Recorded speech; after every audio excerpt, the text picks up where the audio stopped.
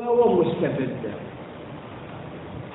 لكن حينما يضع النجفيون أمامهم إما قوة إسلامية بغض النظر عن الاستبداد والظلم وما شابه ذلك، وهذا شبيه لمجيء الإنجليز إلى العراق في عام 1914، وإذا المجاهدون ينضمون إلى الجيش العثماني بقيادة المجاهد السيد محمد سعيد الحبوب، وهم على علم أن الدولة العثمانية ظالمة، وكانوا يحتجون على الدولة العثمانية، لكن هناك عدو مشترك هو الاستعمار البريطاني. هناك قوة أجنبية دخلت إلى البلاد وتحاول الهيمنة أو السيطرة على البلاد. هذه الحقيقة يعني كشواهد يعني تعطينا صورة الدفاع عن بلاد المسلمين بالشكل الذي نراه. حقيقة يعني الأحداث اللي مرت على يعني بدءا من بدايات القرن العشرين وبخاصة في المنتصف الأول من القرن العشرين، يعني إلى عام 1918 عفوا 1950، يعني القسم الأول من القرن العشرين. يعني تأتي الحركة الصهيونية كحركة دينية سياسية تحاول أن تنتزع جزء من بلاد المسلمين بالفكر في بداية الأمر وليس عن طريق القوة، وكان يقاتلون بالانتزاع. وإذا تصدر قصيدة من النجف بعام 1928 وإسرائيل هي في عام 1948، قبل 20 عام، تطالب بأن تكون أرض فلسطين عربية إسلامية. هذه شوف القضية عن البعد، يمكن أن أقول البعد الفكري والبعد السياسي بآن واحد. وإحنا اليوم يعني لو جمعنا ما قيل في فلسطين يمكن يطلع هذه مجلدات من شعراء نجفين وكتاب نجفين، وكتب وألف ونشر، وكانت الرابطة الأدبية ومنتدى الناس والتحويل الثقافي يعني بين وقت وآخر هي تقوم بهذا الجانب. يعني الرابطة الأدبية صدرت كتاب عن المغرب العربي، هو الحقيقة كتيب عن المغرب العربي عن القصائد التي تنادي بتحرير بلاد المغرب العربي من الاستعمار الفرنسي، والكتاب موجود ومطبوع. يستحضرني بهذه القضية في عام 2005 وجهت لنا الحقيقة مو دعوة وإنما اجتماع اتحاد الجامعات العربية في الجزائر، ويوم ذاك أنا أشغل منصب رئيس جامعة الكوفة. جاء في ذهني ماذا أكتب شيء يمكن أن أقدمه للجزائريين بهذه المناسبة، فخطر في بالي الثورة الجزائرية في الشعر النجفي، أن أكتب بهذا الموضوع. جمعت كل ما يحيط بالثورة الجزائرية وطبعت الموضوع الواقع وعلى شكل كتيب صغير. ولما حان موعد السفر إلى الجزائر قبل العقد المؤتمر المنتدى قدمت الموضوع إلى رئيس جامعة الجزائر. ثاني يوم قال هل لديك نسخة أخرى؟ قلت له نعم، أنا لدي 50 نسخة. جئت بها إلى هذا البلد، أخذنا إحنا على المؤسسة يعني بالمؤتمر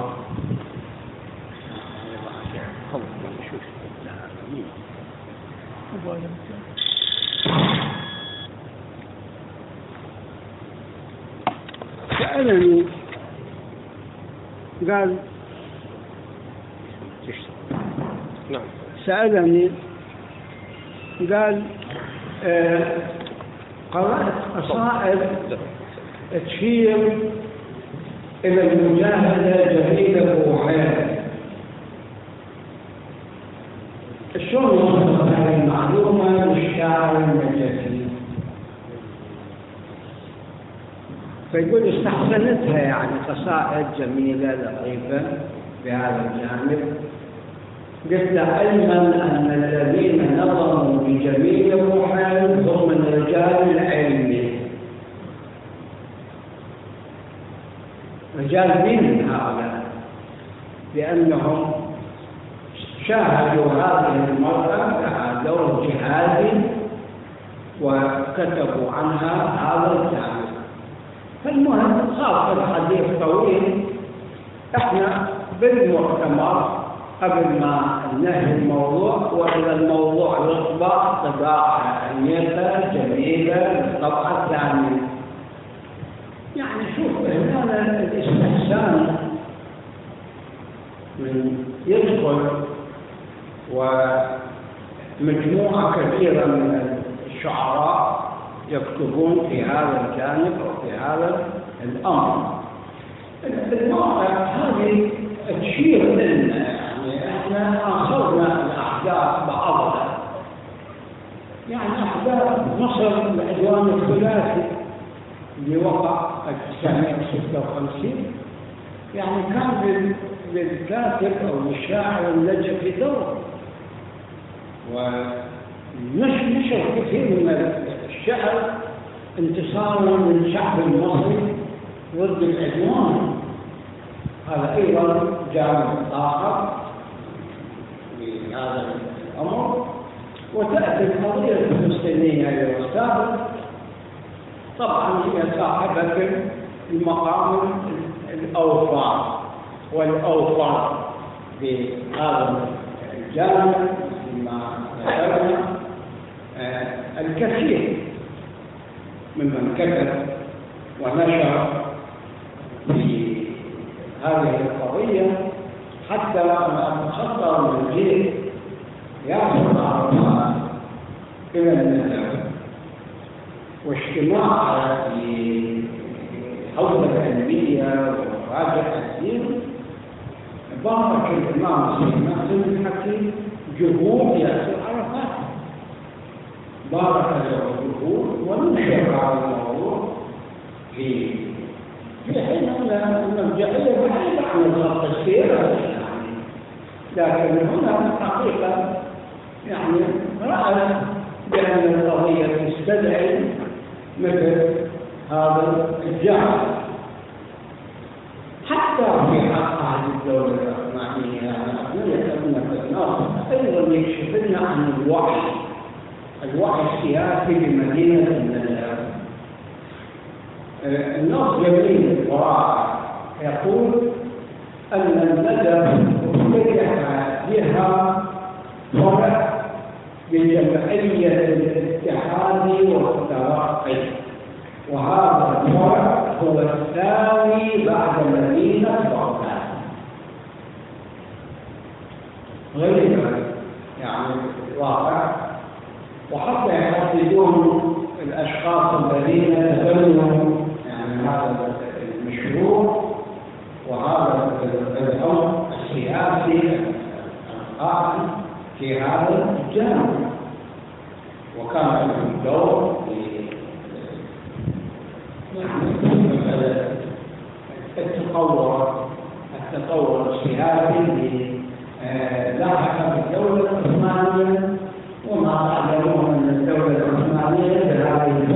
يسمى رجل ذليل، معناه منهار، دولة منهار لكن أقوى لديها بعض فكري تقدم، والفكر التقدم تبنته عليه التبني لهذه المدينة بغض النظر عن المذهبية.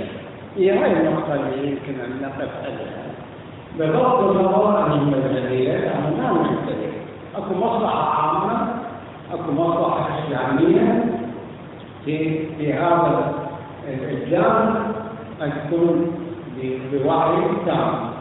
يعني إذا نقرأ ليلة المريضة في العراق هذا الكتاب إلى زيد مبارك، خلنا نقرأه جيدا. شفنا يذكر من الدكتور زيد مبارك مشاهدات في النجف، يعني لقاء الشيخ محمد السيد في القطع، اجتماع بالشخصيات الجديدة بالجمعيات ومشاهدات، يعني تلمس الروح العربية الإسلامية من خلال الجولة اللي قام بها زكي مبارك.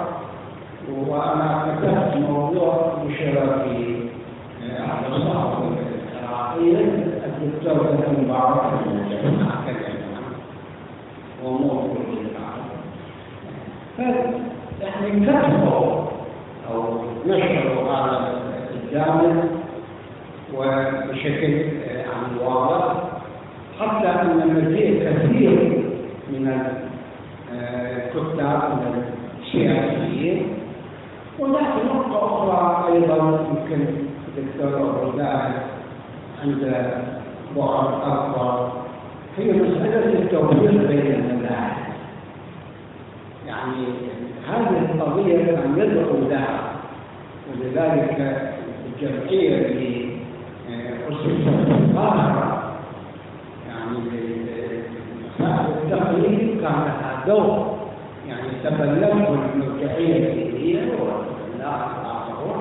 اليوم يا ريت أن في الوقت الحاضر أن يتنبه هؤلاء إلى مثل هذه القضية، يا ريت يكون بحاجة اليوم المذهبية لتأخذ دور كبير، والعنف الطائفي القائم على أمور تافهة قد تكون مدعومة من جهة من هنا ومن هناك، لكن لو نعيد إحياء مسألة دار التحرير ونضغط على المصريين، يعني على الأزهر، والله أعتقد يعني أجلبت نتاج رائع. مع الدكتور عبد معي هم طبعوا كتاب الإعلام الحلي، يعني مصر تطبع كتاب الإعلام الحلي، معناه بدأوا تقارب اللي حصل بحيث يطبعوا هذا الكتاب. احنا بحاجة اليوم بحاجة ماسة إلى أن نمد أيدينا، وإذا أكو تيار أنت أمامك خطير، تيار خطير إلى أقصى حدود، أنت مو مسلم، أنت كافر، أنت بهذا الشكل الخطر. القضية من رمز الحج مع سقوط النظام، يعني رؤساء الجامعات، احنا جالسين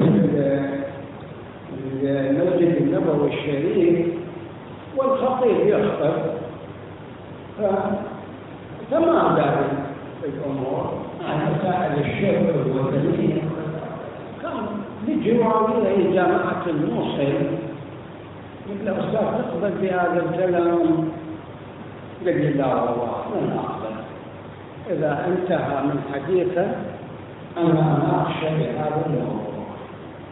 وفعلا رجل خلص قدم لك اللي احنا رؤساء جامعات العربية وحفلنا أحد الأصول وعلى داعين للشيء.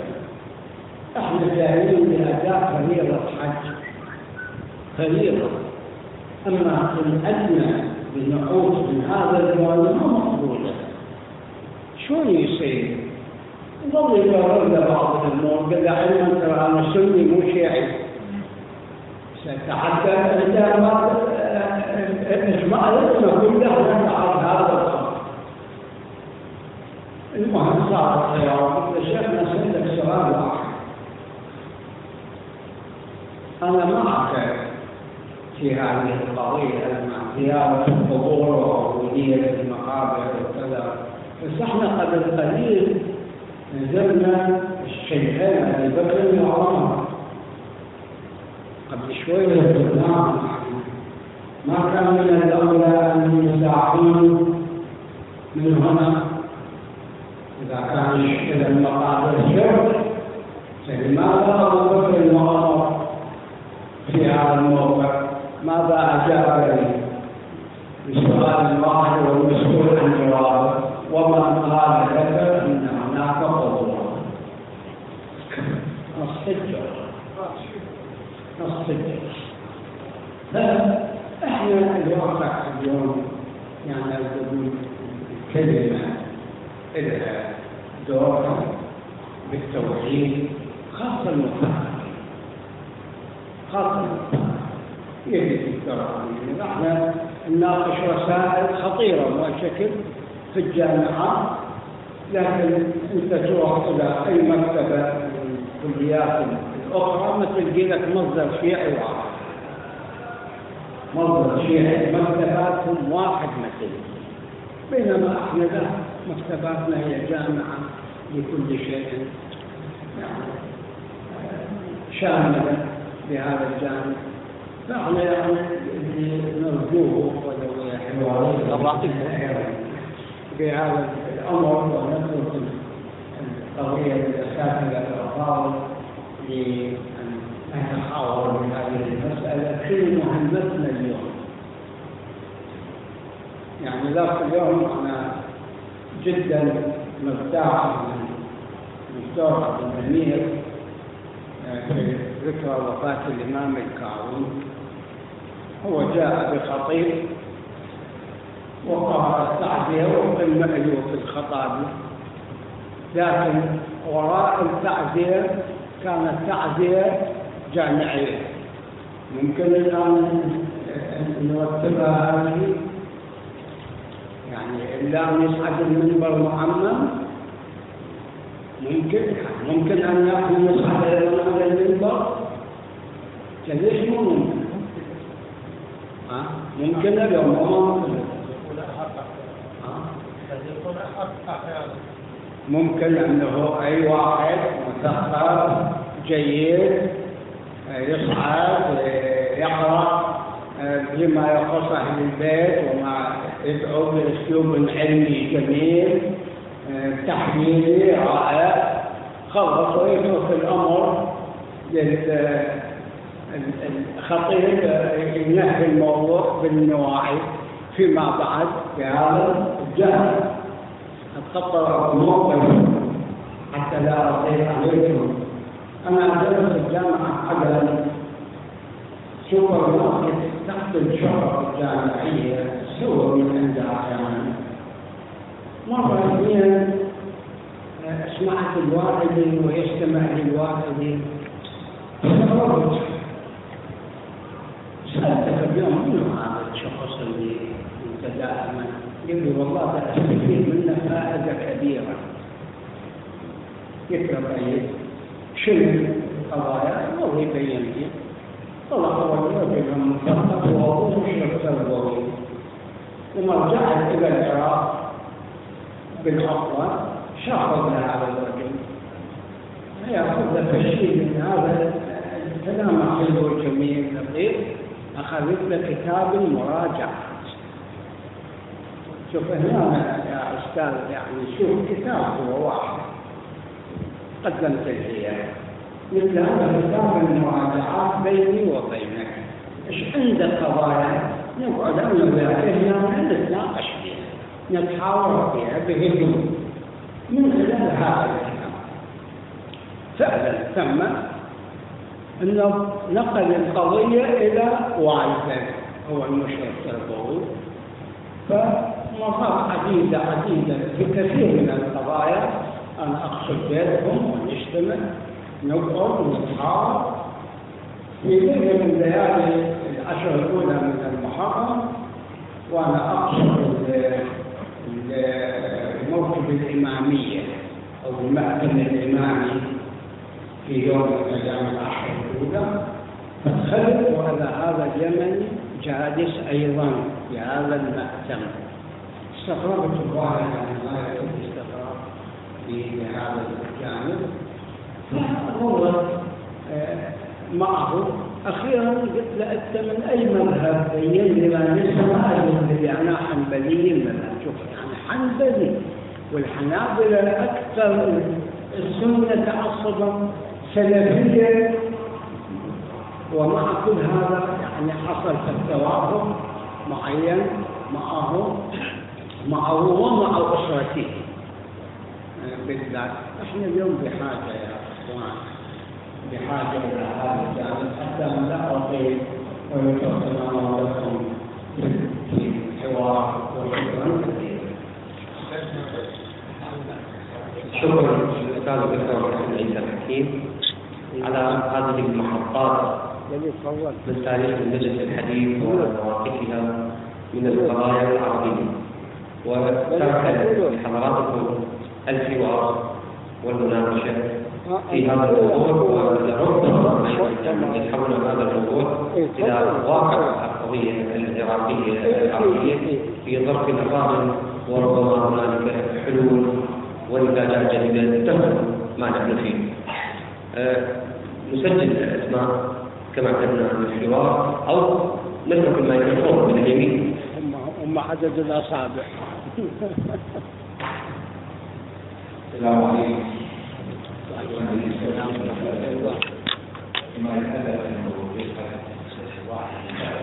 استريح طبعا.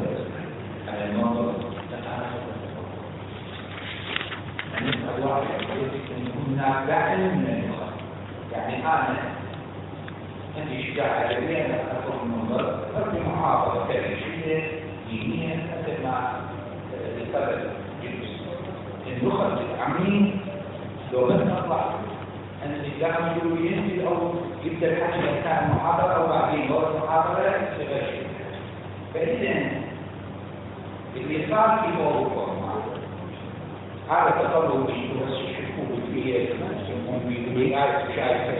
هذا من خلال اللغة. اجتمعت 5 رجال من الأوقات. احنا متى نتجاوز قاعدة تقسيم البدوية. لدينا أكو حاجة يعني كثيرة جنسية من البدوية، وبين هذا البدوي زي الدكتور الواحد يلقي المحاضرة. بعدين الإمامة هذه هي ذلك احتياجها كل الناس كانت تسمعها. بالنسبة للمعنى شيء لا يستطيع، لكنه بعدين كانت إمامة خاصة للجالسين وإحنا الأغلبية بدأنا. هذا المجتمع تثبت مع المنطق. أما فيما يتعلق بالجهاز القومي للنجف، مواقفها من القضايا العربية، مواقف أقول كان لو نفكر قبل التقرير الإسلامي قبل 48 كانت اهتمامات الإشارة العراقي الإشارة النجفي اهتمامات قومية. هذا الاهتمامات تسجلت عندهم اللي بالنسبة للتاريخ يقول أن الإنجليز دخلوا العراق قبل 300 سنة ودرسوا كل أبسط شغلات، عشاء، دين، مذاهب، كل ما قيم البدوية، ما خلوش ما تسووا سووا في بحوث على أساس مستشرقين وعلى أساس رجال كنائس. احنا بقينا نايمين. أما مصيبة أو تخلف بسبب العثمانيين فقبل 48 كانت ما يشتغلون علينا مثل ما اعتقدوا يشتغلون 48، فكان الحس القومي، الحس العراقي وعد النجفيين عاد، لكن بعدين صار شيء فتولنا هموم جديدة. صار عندنا هموم، وانتم كلكم الآن تفكرون شنو الهموم الجديدة. ما كانت عندنا هاي الهموم اللي هسه الآن احنا نعاني منها. فلذلك اكو فرق ما يتعلق بالاحساس القومي اللي كان قبل 48 والان. والجيل اللي راح قدر أن يوصل لنا شيء. وشكرا. شكرا. الأستاذ محمود عمارة تفضل. السلام عليكم ورحمة الله. وعليكم السلام. شكرا لمنتدى الحوار اللي نعمل هو فعلا الوعي للجماعة. نحن الآن نعيش في مرحلة بصراحة الوعي. أستاذ قرب المايك، قرب المايك أستاذ، قرب. نعم. أن شعبنا تخلف رهيب إضافة إلى ذلك. وفي السنوات الأخيرة أصبحت عندنا عملية تجديد. نحن متكلفين المرة الجاية عن التجديد. بال77 أفضل قرار اليونسكو 77 أن العراق تخلص من التمويل، أوشك على أن ينتهي من التمويل. هذا ما ذكر في العالم كله. الآن أصبحنا الأطفال في الشوارع صاعدين مشهور مختلف.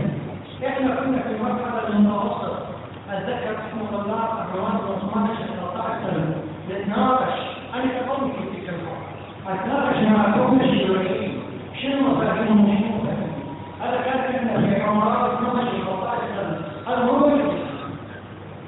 هذا موجود. صار الاسم البغداد. إحنا نطلع بالصورة اللي كان كان هذه متوسط الصورة متوسط الصورة كنا نقصد من لهم المقاييس هنا مش تفاعل السلوك الإدارات الوضعية مثل الإدارة. بعدين من 56 كان الوعي هذا القوم من يعني مصارت أحداث 56 كل شوارع الدولة. أنا أتذكر أنا أحب أن أتذكر قضايا محدثة بالشيخات أو كان يعني القدر هو ليس بالمتوسط. أنا الحين الأدبية كانت أعلى هو بالمتوسط. هو قضية إثنين المظاهرات تستكشف. وهذا ما يقال في الفضل جدا لشيء تثبيت الشباب أطفال عندنا 15-16 سنة عندنا إحساس وطني، عندنا إحساس قومي، نتألم بآلامنا. ما نشوف أطفال في الشوارع والله بالبيض نتألم نقول يا رب شوف الخلص من الوطن. الآن احنا الآن نعيش في مسار رهيب وفي جديد مهمة والله يسعد شخص بالجيل المستقبل.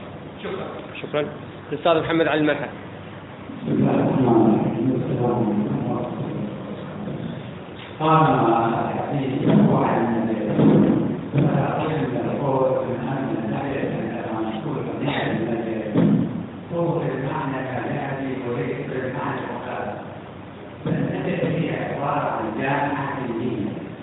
والتسليم على ذلك لا تمنع فيها ولا تمنع. النقطة الثانية القضية السكانية الموجود في كثير من المدارس لا يوجد في أي مدينة أخرى. هذا الجيل الآخر الثاني والإسلامي لا معنى. هذه أهمية المدارس موجودة بلا حاجة المعنى. عندما كان الاطلاع على الشبه بين الدولة الصحوية والدولة العثمانية هذا الشيء أخذ الصحوي ماذا قال في القرن العربي؟ قال يعطون النجف ولكم العراق. ماذا أجاب العراق؟ قال كل حجر النجف في عالم 1000 سنة وما بقيت إلا عنها. أما البريطانيون فيقولون النجف كانت تمثل الغزل في علوم الدراسات.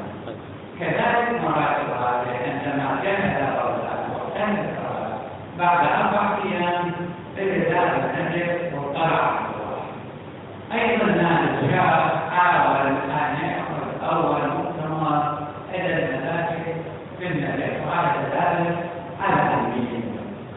الصحف بالدول العربية كانت تصل بالنجف سواء مصرية أو لبنانية أو إيرانية العثمان الآن كلام إلى معنى هذه كلها كانت تصل بالنجف وكان معروفا.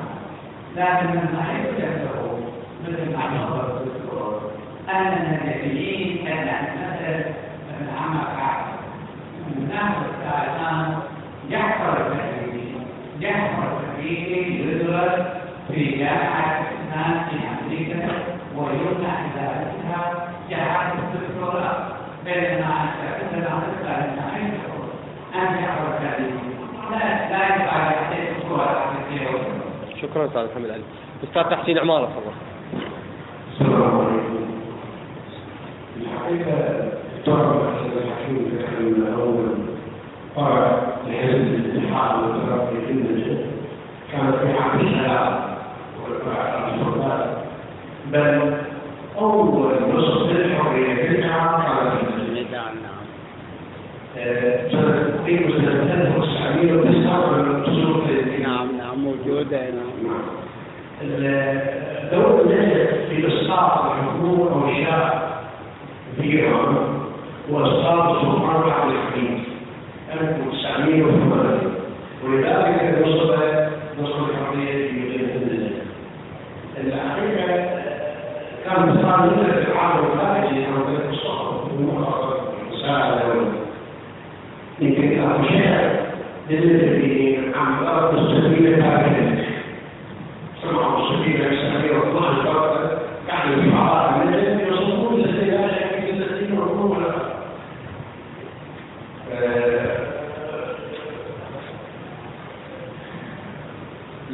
ليس في هذا الجانب فقط، ولكن كمان الأخرى اغتيال رئيس الوزراء وسط أحمد مالك شيخ النجف شعراء النجف لم يكن أحمد مالك ومنه، بس كعب شعراء النجف من خلال الصوم فقال على اغتيال أحمد مالك. ليس هذا فقط، النجف ليس بس فقط مدينة دينية كما ذكر الآن محمد علي فيها الصناعة وفيها التجارة والشهرة في النجف، ليس فقط الجانب أو غير الديني. شعراء النجف مدحوا نجاح السلام 1949 جاءت قصيدة نشرتها مجلة البيان النجفية من شاعر هادي والخطاج، ومدحوا نادي الشديد فمدحوا بالهدوء، وصالح الشمساني أحد الفنان الراوية وفيروز أيضا. إذا النجف تبدأ بخصائص قراءة عربي في جميع المجالات وليس الجوانب الدينية فقط والحكم المدينة. شكرا. الأستاذ طالب الخزاعي تفضل.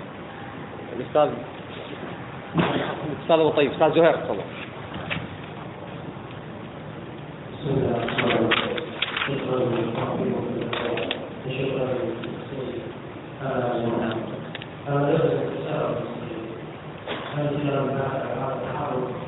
هو يكون مقاصد المسلمين والمسلمون ولا زاد السياسة يحافظ في جماعية يحافظ على المسلمين. الأستاذ الدكتور عبد الأمير كاظم زاهد تفضل.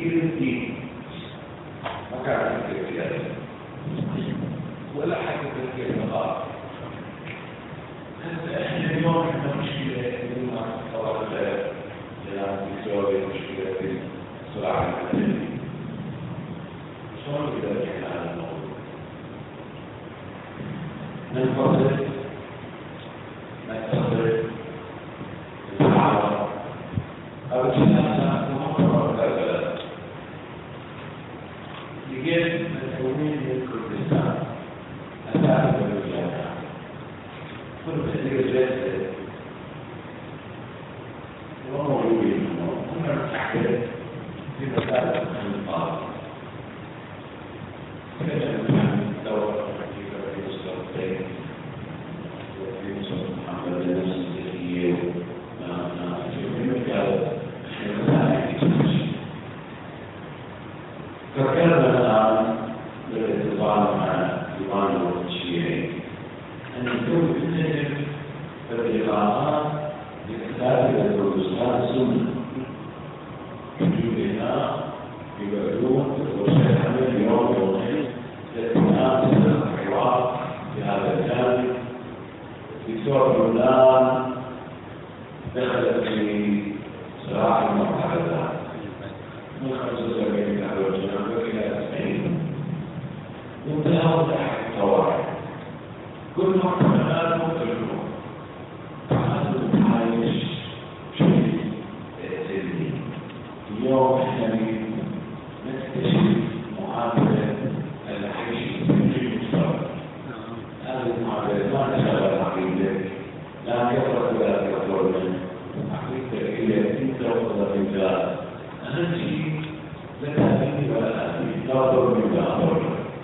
هذه المعادلة هي الأساس الذي لازم نفكر فيها الدكتور نحن تأليف شغل وعمل ومصنع.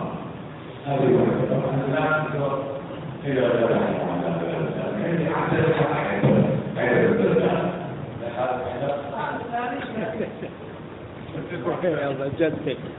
هذه الدروب الثالثة. طبعا أنا أول مرة يعني يا وحيدين وشكرا واعتبر أنه بالنموذج المثالي لحق واحد يضرب التفكير. لا هذه الدورة الثالثة. هي الدورة الأولى كانت عن التعليم. جلسة مدة جلسة.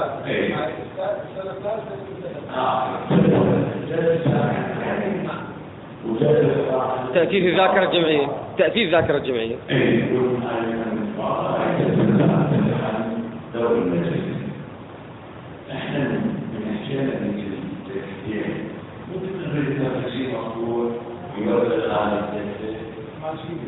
شوف احنا شبيه إذا أخذ الكلام السلبي ونخلص الموضوع فيما لا راح ينزل. إذا وقتنا كل جلسة الوقت وتطلع الموضوع واحد فالتسليم ثم معطوب جلالة الجلسة لا يجب على الاتفاق. وشفت الناس في متطلبين في الإسلام الجلالة الاتفاق أيضا سواء التسليم على رواية محمد الساعة واتفقنا الوقت أنه نسوي وقلوب الطريقة الجميع حوار الاتفاق. هذا الموضوع أيضا ما صار لا يمكن ولا مجلس الاثنين الثقافي وأنا ودي أن يعني كل شغل هذا المحتوى الثقافي ودي أنه مشروع نحول إلى نحن مدارس في الحكومة هكذا الشغل بالكلام وأنا من الناس تفضل أستاذ. تفضل. التعريف الحضور التعريف أستاذ.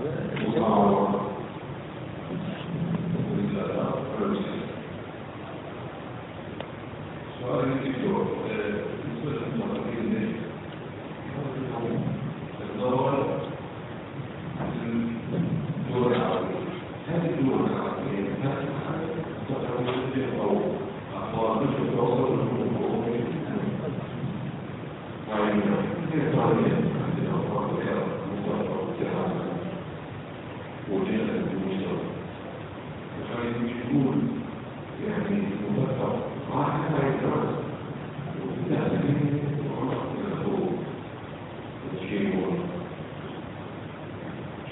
شكرا أستاذ مصعب.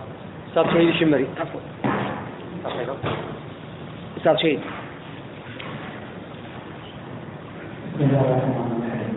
الشكر الجزيل للدكتور صالح الحكيم والمحتوى الجميل الأستاذ وعباس شكرا للحاضرين. وصراحة المراقب كان من طلبة الدكتور الحكيم بأن يتفضل منهم ليس فقط رواد له التقليديون وإنما من أرقى الموقفها والذين هم يدعون في هذه المهمة المكافأة. وصراحة المراقب ونرجو أن يطبق منها القاعدة. شكرا جزيلا. شكرا. أستاذ بسيم المؤمن ما عندك شيء؟ الأستاذ حيدر الزرقاني ماشي.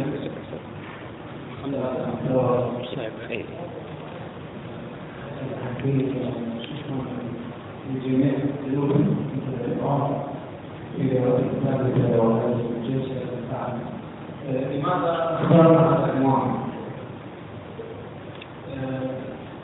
من خلال تواصلنا مع السوشيال والاعلام نجد ان هناك جهد كبير لمواقف النجف تجاه القضايا العربية، وهناك يوم تقييم واسع جدا.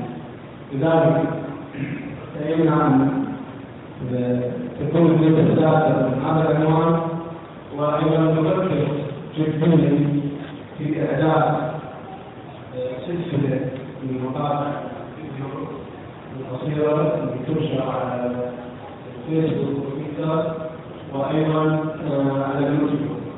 اتمنى يعني ان نوفق في ان يكون الاستاذ الدكتور الحكيم والاستاذ الدكتور المساعد والأستاذ المرايا وينتشرون علينا التحدث عن هذا الموضوع.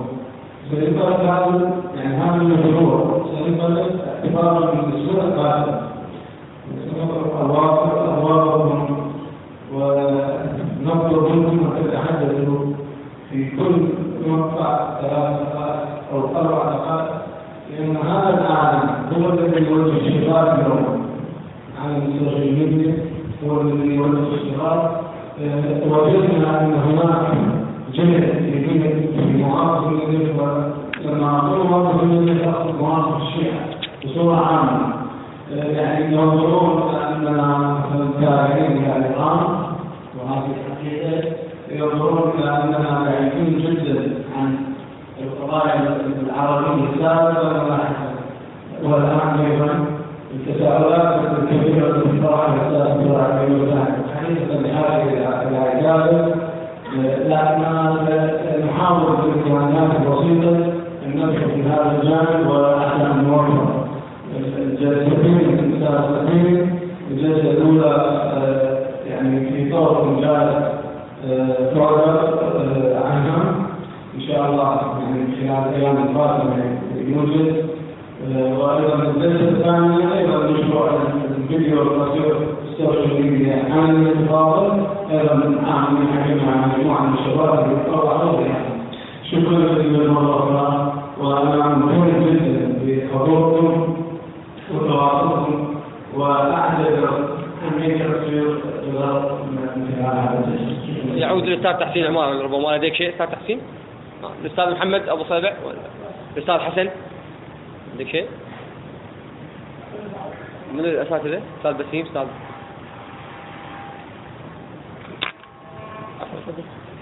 شكرا لجميع الأساتذة الذين يتحاوروا في هذا الموضوع، وربما أيضا بصفتي حاضر لدي أيضا التعقيب والمساوي. طبعا النجف الاشرف كما تحدث الدكتور كان له دور ودور كبير، يعني وقف على محطات رئيسيه، وانا اعتقد يجب الفصل يعني بين القضايا التوجيه الديني ان تكون نجفيه تدريبيه، وان القضيه كانت بصفه التكاور، وبعد هذه التكاور تتخذ الموضوع. لا، كان هناك واحد يعني الى دراسه ذلك وتحديد ذلك ودراسه فلسفه ذلك. طبعا عرض كان الدكتور انه ننظر الى الاحداث وثم نتوقع حول الاحداث لنحدد. يعني كثير من القضايا هي كانت قضايا اندفاع من حس من احساس، يعني حدث الاستاذ محمود او الاستاذ محمود طلب المدارس اعداديه متوسطه، كان هناك واحد قضيه، والاعلام ما كان هذا الاعلام القوي، يعني موجود، ربما يصل لإعلام متأخر وقليل، ولكن من خلال إعلام بسيط نشوف إنه الجماهير تتحمس وتتخذ موقف 56 الموجودات على وسط خارج النجف موضوع زيادة هذه أكثر لربما أكثر من الأسرار. الشيوعيين كانوا قوة سياسية كبيرة، كان بالإمكان أن يتحرك في الشارع بطرق متعددة. عفوا ربما بطرق متعددة يظلون المنظمين الشيوعيين خلف المشهد. نعم. يعني أنت تعتقد أن اللي حصل مثل الخورمة حتى صار محمود حصل وحي، يعني وعي ذاتي ما حدث معهم، كان مش يشتغل بطريقة منظمة ودقيقة. لا أستاذ عادل، أيضا القوميين كان يضمن كل المنظمات. لا يعني كانت حركة مستمرة، احنا تظلات قوميين في متوسط الخورمة في مكان الآن إعدادية أبو على المنهج القومي. الله يا جماعة ما مثل الشيوعي بعد نتناقش هو الشيوعي ولا قومي؟ شلون بالإسلام كان أخذ وعي عام الناس كلها، ولذلك بالنسبة 56 مطالب المواقع أثرت حتى على الدين ذاك الوقت. يجوا من بغداد يبون يحلون المشكلة بعد استشهاد الطالبين أبناء الرافضية بغداد وابن النجف. لما بدأت المشكلة الآن للعراق كلها تطورت. وياك بس أنا أقول لك شيء، القوميين الذين كانوا متأثرين بكلمة عبد الله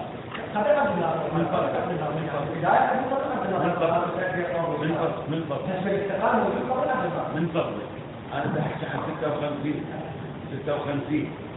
سنة 56 أكو نوع من تلاقي وجهات النظر بين القوميين وبين الشيوعيين بأنه العثمانية هي اللي نزلوا حرب البارد شاروا حرب بارد ما بين القوميين دفاعا عن كلمة عبد الناصر. لذلك صارت هاي. وإذا أعود يعني مثل ما يقول الأستاذ الحكيم من أن هناك وحي ذاتي متنامي، يعني خلينا نصير موضوعي تعليل. أكبر المباراة في الإطار هي مظاهرة يوم الخميس بعد الظهر من طرف الكويت، وكان في عيون أنواع المظاهرة، والمظاهرة الوحيدة التي اشتركت فيها النساء، وكنا من الكافرين ويكون من وعثمان وينادين ويكتبن خالي شعبا. أكبر مظاهرة خرجت يوم الخميس من طرف الكويت، وكان في عيون وراء المظاهرة. يعني السؤال المهم، حزب الشيوعي والقومي لا تستطيع المساعدة السياسية، بس ليش يعني الشيوعي من التراكيب الديوانية والجماعة كلها حتى بغداد، ليش ميزة النجف؟ كان هذا كتاب مرحلة عالية يعني كاتب مسلم، موقف مدينتين في البلاد العربية فقط، النجف واللاذقية ب56. اللاذقية ظهر منها جورج جمال المسيح الذي ذهب في كورديد ودمر الباجة البريطانية، انتحار يعني أول انتحاري هذا بس مسيحي مو انتحاري يعني داعش يتغدى فهذا نجد فيه هو السؤال المهم. يعني كل مدن العراق هي نفس الأحداث نفس التكتلات هذا، بس نجد أنه من بين المدن العراقية ما كان يستشهد. لذلك حتى بعدين المحاكمات مثال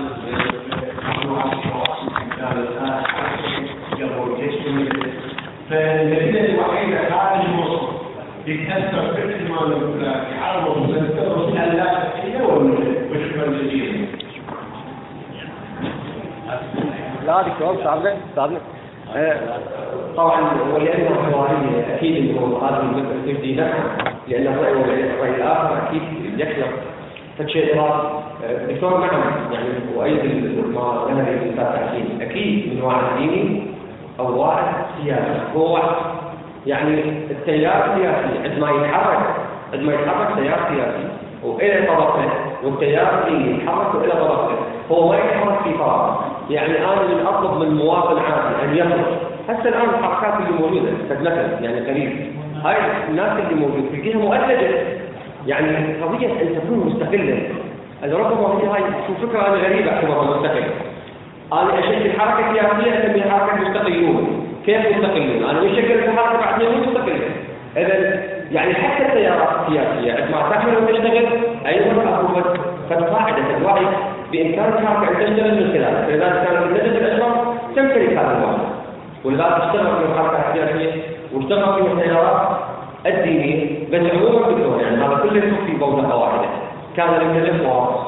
يعني محمد حسين كاشف القضاء الشارع النجفي الحركة الاتجاه نقول التيار الديني يحرك الشارع يتحرك في قضية عربية والتيار السياسي يحرك الشارع أيضا يتحرك في هذه القضية يعني لو ظهر تعقيب في القضية الأستاذ وأنا سؤالي طبعا للدكتور رجل هو أستاذ يعني وهو غالبا يشتغل في التحليل في التاريخ يعني احنا نسمي فلسفة التاريخ هي العبر هذه الثلاثية يعني الماضي والحاضر بنقطة المستقبل هذا عملية الحوار تخلق الثلاثية تخلق العبر يعني هل كان التعويل على مسألة أنه يتحرك الشارع مرة أخرى أو يتحرك هذا الوقت مثل ما قال الأستاذ حيدر والأساتذة يعني أضافوا ضمن الأستاذ الدكتور من الكوادات لنذهب إلى موقع متقدم بالدفاع يعني التأثير الخارجي اللي الآن ربما من بعض الدول العربية اللي أثر سلبا على أفكار ربما هي أفكار ما كانت في الاتجاه الصحيح وأفكار منحرفة لماذا لا ندافع من موقف أو من موقع متقدم أن يكون كما فعل السيد الحكيم في ذلك التاريخ ولا بعض من الشخصيات أن تكون هنالك ندوات وحواريات في الدول العربية دار التقريب بين المذاهب في مصر والحوار مع الأزهر والدكتور أستاذ ربما واحد تجربة كانت في الأزهر يعني درست في مصر أستاذ الدكتور يعني هذه الندوات والاتفاق لربما يكشف الكثير من الجوانب ويخلق حالة من التواصل وربما حالة الدفاع من موقع متقدم. شكرا دكتور. بالتحقيق يعني احنا اليوم يئسنا من المؤسسة الدينية أن تقول كلمة أقولها بصراحة يئسنا لأنه لم نجد أي مبادرة جديدة لإصلاح الواقع وكأن لم تكن هذه الأحداث قائمة ولا نقطة ثانية الجهالة الآن والخرافة بدأت تنتشر في صفوفنا بشكل كبير مع عجز الخطابة الحكيمية من معالجة الموقف. هذه النقطة وتأثيراتها الاجتماعية يعني نحن الآن نتحاور لكن الخطيب ما نقدر نناقشه مهما يقول ما نقدر نناقشه إذا شلون ما هو الحل؟ أنا مع يعني برأيي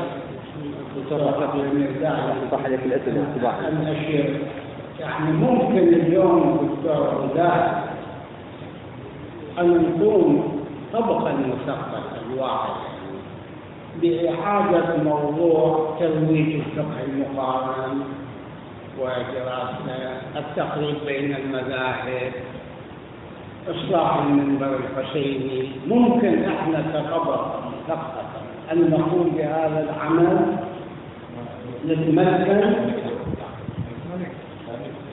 أم لا فلا عاجزين المسألة صعبة يعني إلى أقصى الحدود معنى راح تتفاقم الحالة وتزداد أكثر فأكثر يعني بعض الأحيان أنت تحترم على خطيب بلكاظم للشك يا ما أريد أشكك أنا أريد أن أفهم هذه القضية لا أكثر ولا أقل أن أوصل إلى الحقائق.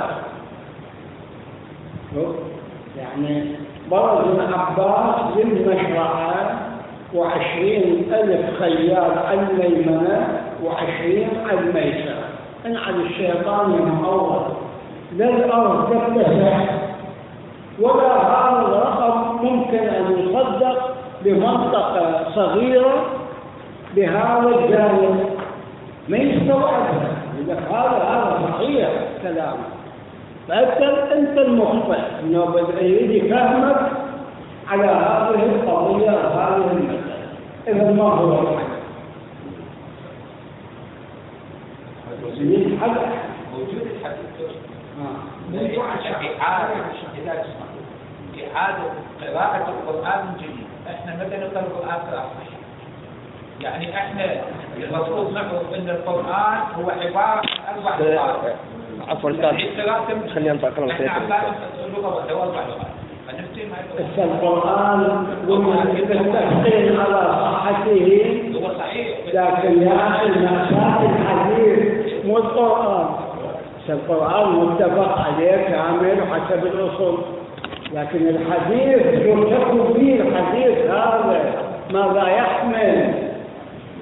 واحنا الآن غافلين يجي الدكتور ما عندنا دراسة لعلم الحديث أبدا. يعني كان علم الحديث لا وجود له. دكتور معقولة هاي تصير؟ نقرأ الأسئلة حضرتك.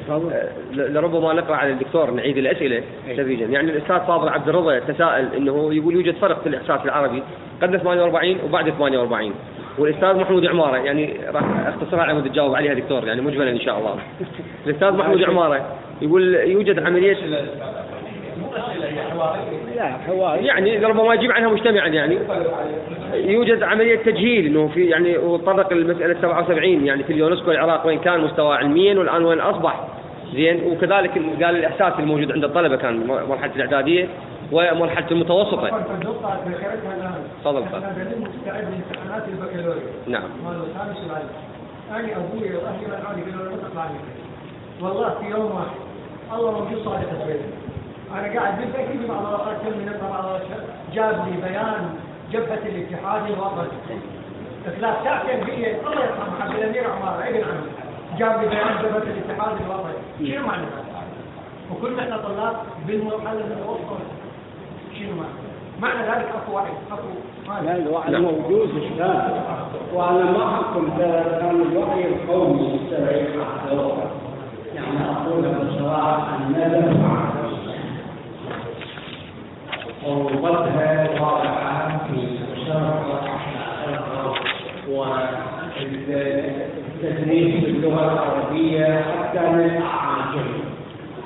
حتى للأعاجم من يدرسون اللغة العربية الأقوى قول حقيقة واضح جدا لهذه المدينة يعني قياسا لغيرها.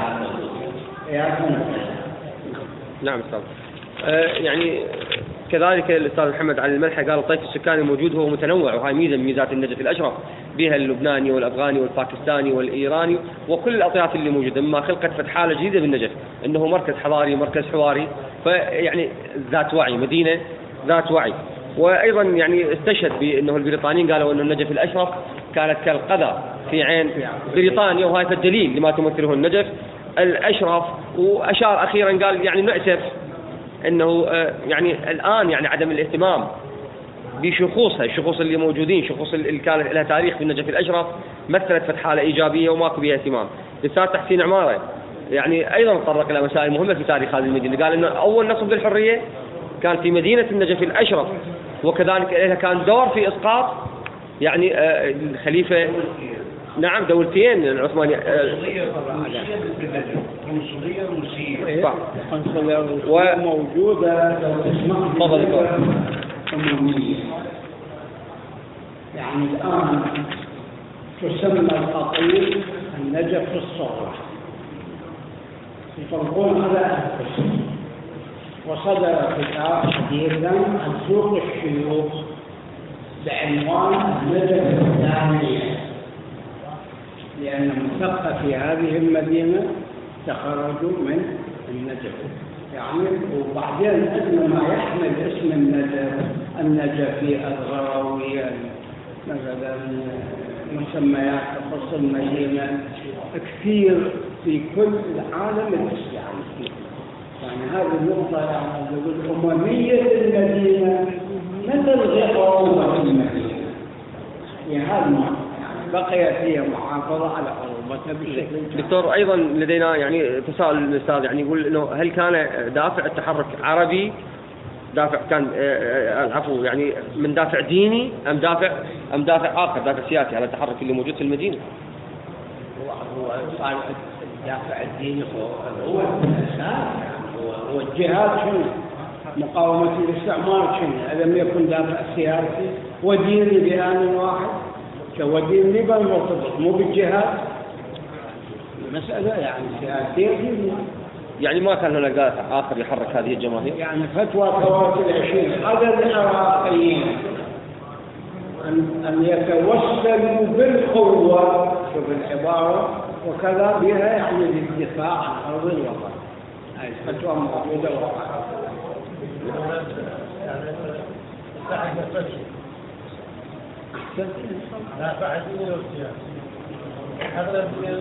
اليوم لا طغيان الجانب السياسي لا طغيان لا أنا معك طغيان الجانب السياسي اليوم.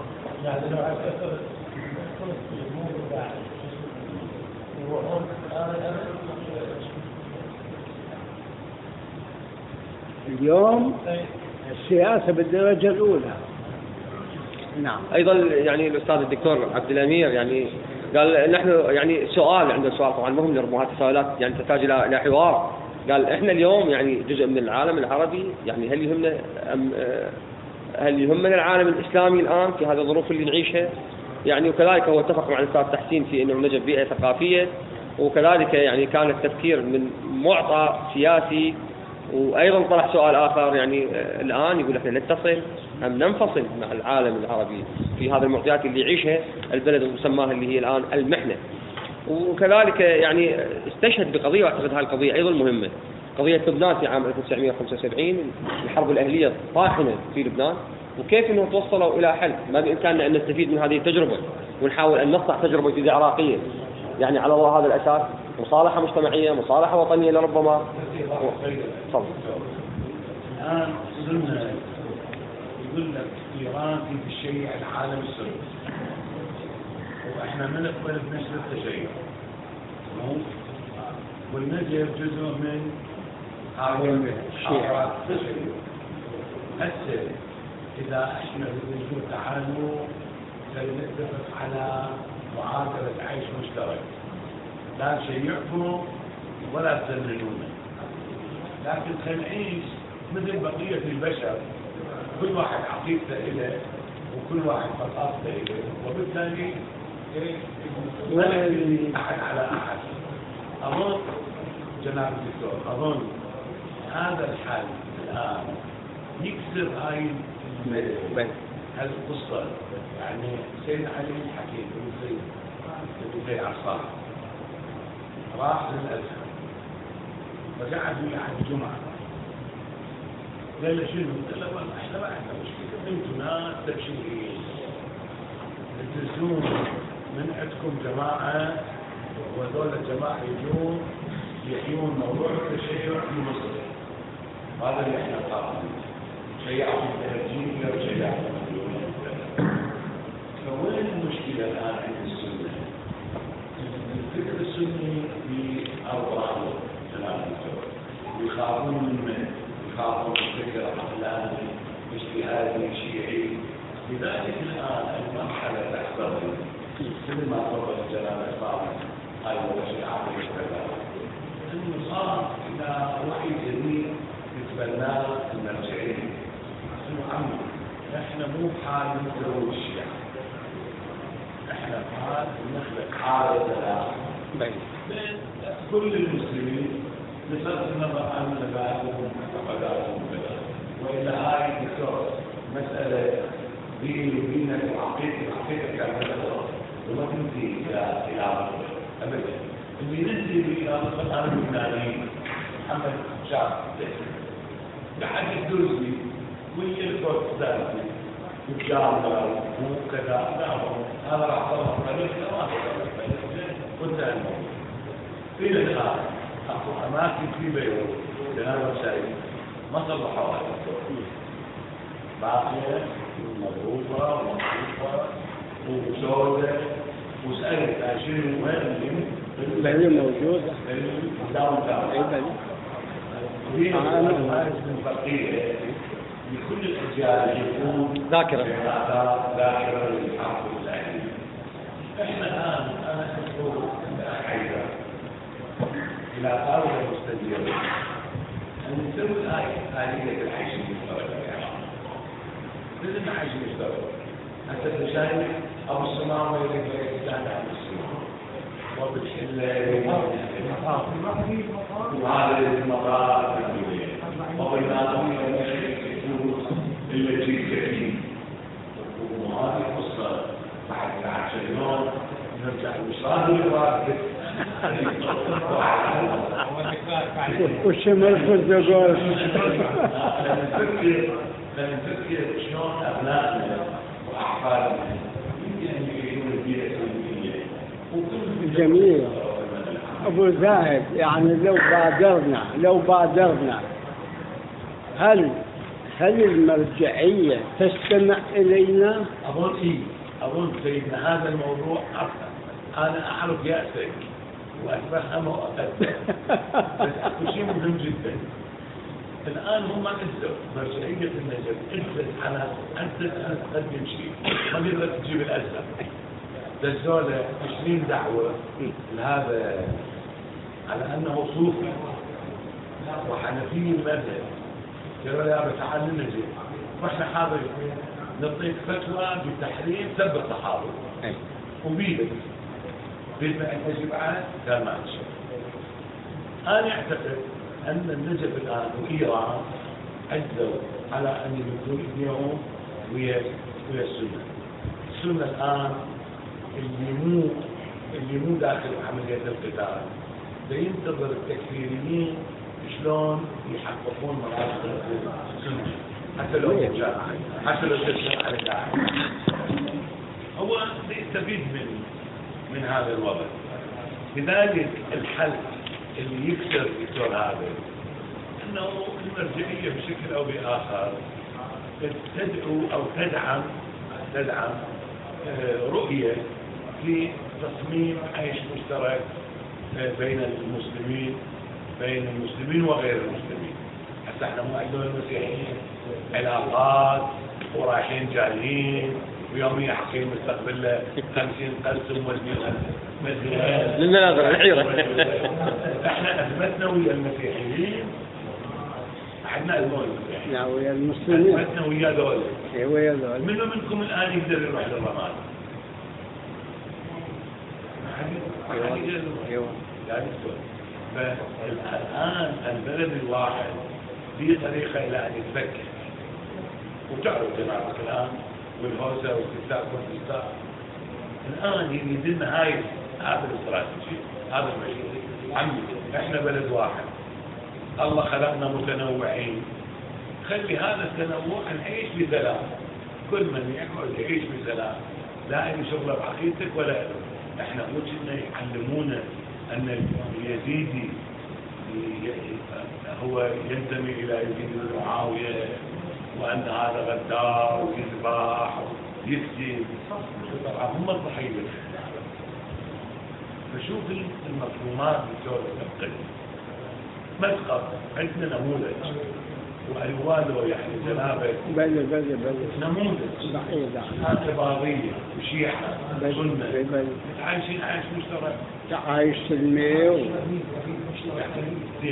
إذا هذول يقدروا يحققون هذا الشكل احنا ليش نقدر نحققه ونزعم بأنه احنا مدينة ثقافية وجامعة دينية وعمرها 1000 سنة ليش نقدر نحقق هذا؟ أبو زاهد لو إذا سلطة الحمار نعم تيجي صدقتك بعض الحقيقة السلطة ما تسوي شيء السلطة بلا وعي بيئة وعي بالاستجابة الناس. التدريب الوعي لما تعطيك أنت الدكتور والآخرين أن يتحدثون بشجاعة وفي مكالمات الآن تمنع كل واحد يتحدث وتعود صادق في القادس في الجامعة القادس. خلينا نسمع أستاذ محمود تفضل. احنا نقدر نقصد تصل إذا استطاعت نخبة صالحة من أبناء هذا البلد تأخذ الأمور بيدها وتخلق لنا معلم مثل المعلم اللي خلقتها النخبة اليابانية في اليابان بعد الحرب العالمية الثانية، أو خلقت النخبة الألمانية في ألمانيا بعد الحرب العالمية الثانية. أعتقد نقدر نحقق طفرات إلى المستقبل، وغير هذا ما إن شاء الله نخبة صالحة توجه في هذا التوجه.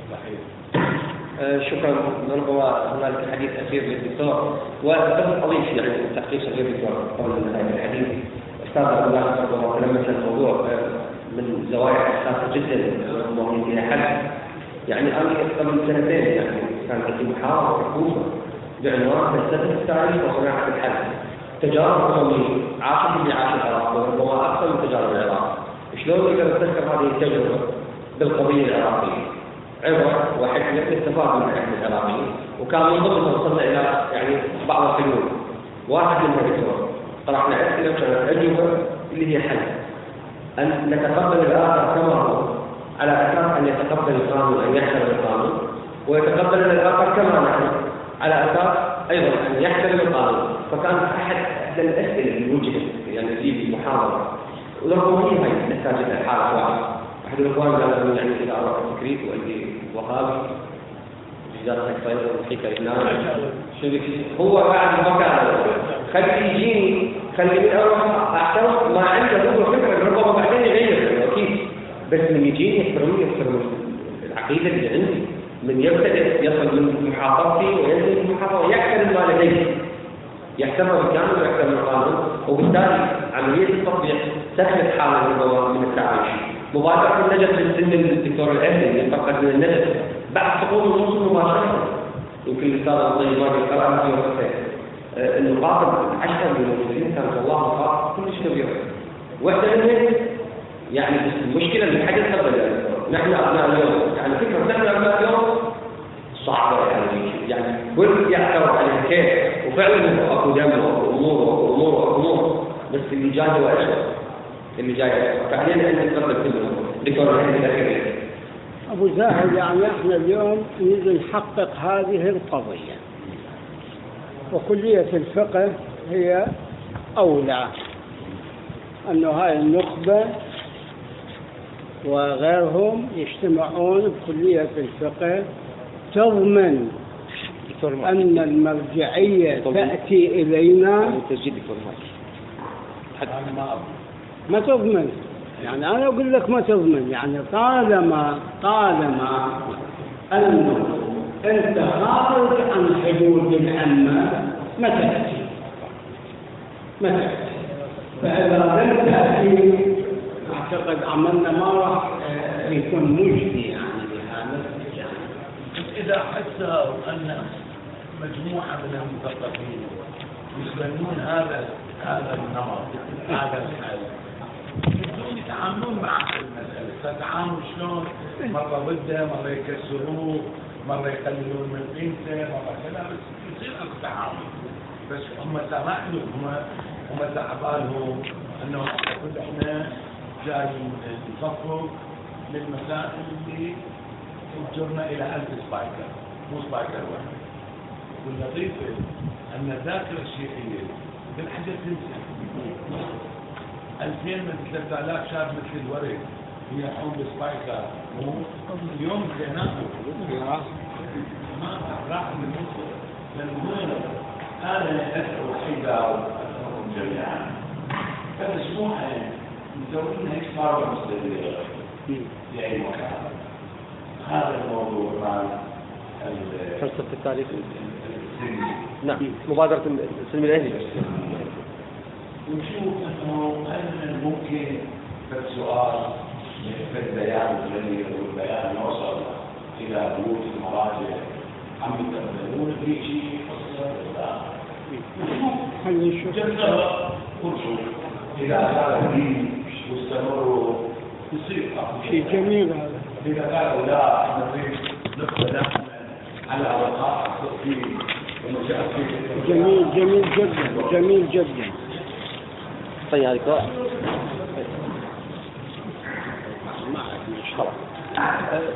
في نهاية هذه الحوارية طبعا النخبوية والرغبة مع طرح من الأفكار والآراء هي أكيد راح تحط في مرحلة بناء الدولة وبناء الإدارة مرحلة أخرى إن شاء الله أن تنهض بهذه الأفكار الليلة. شكرا لجميع الأساتذة ومكاتب الحكيم على هذا الواقع.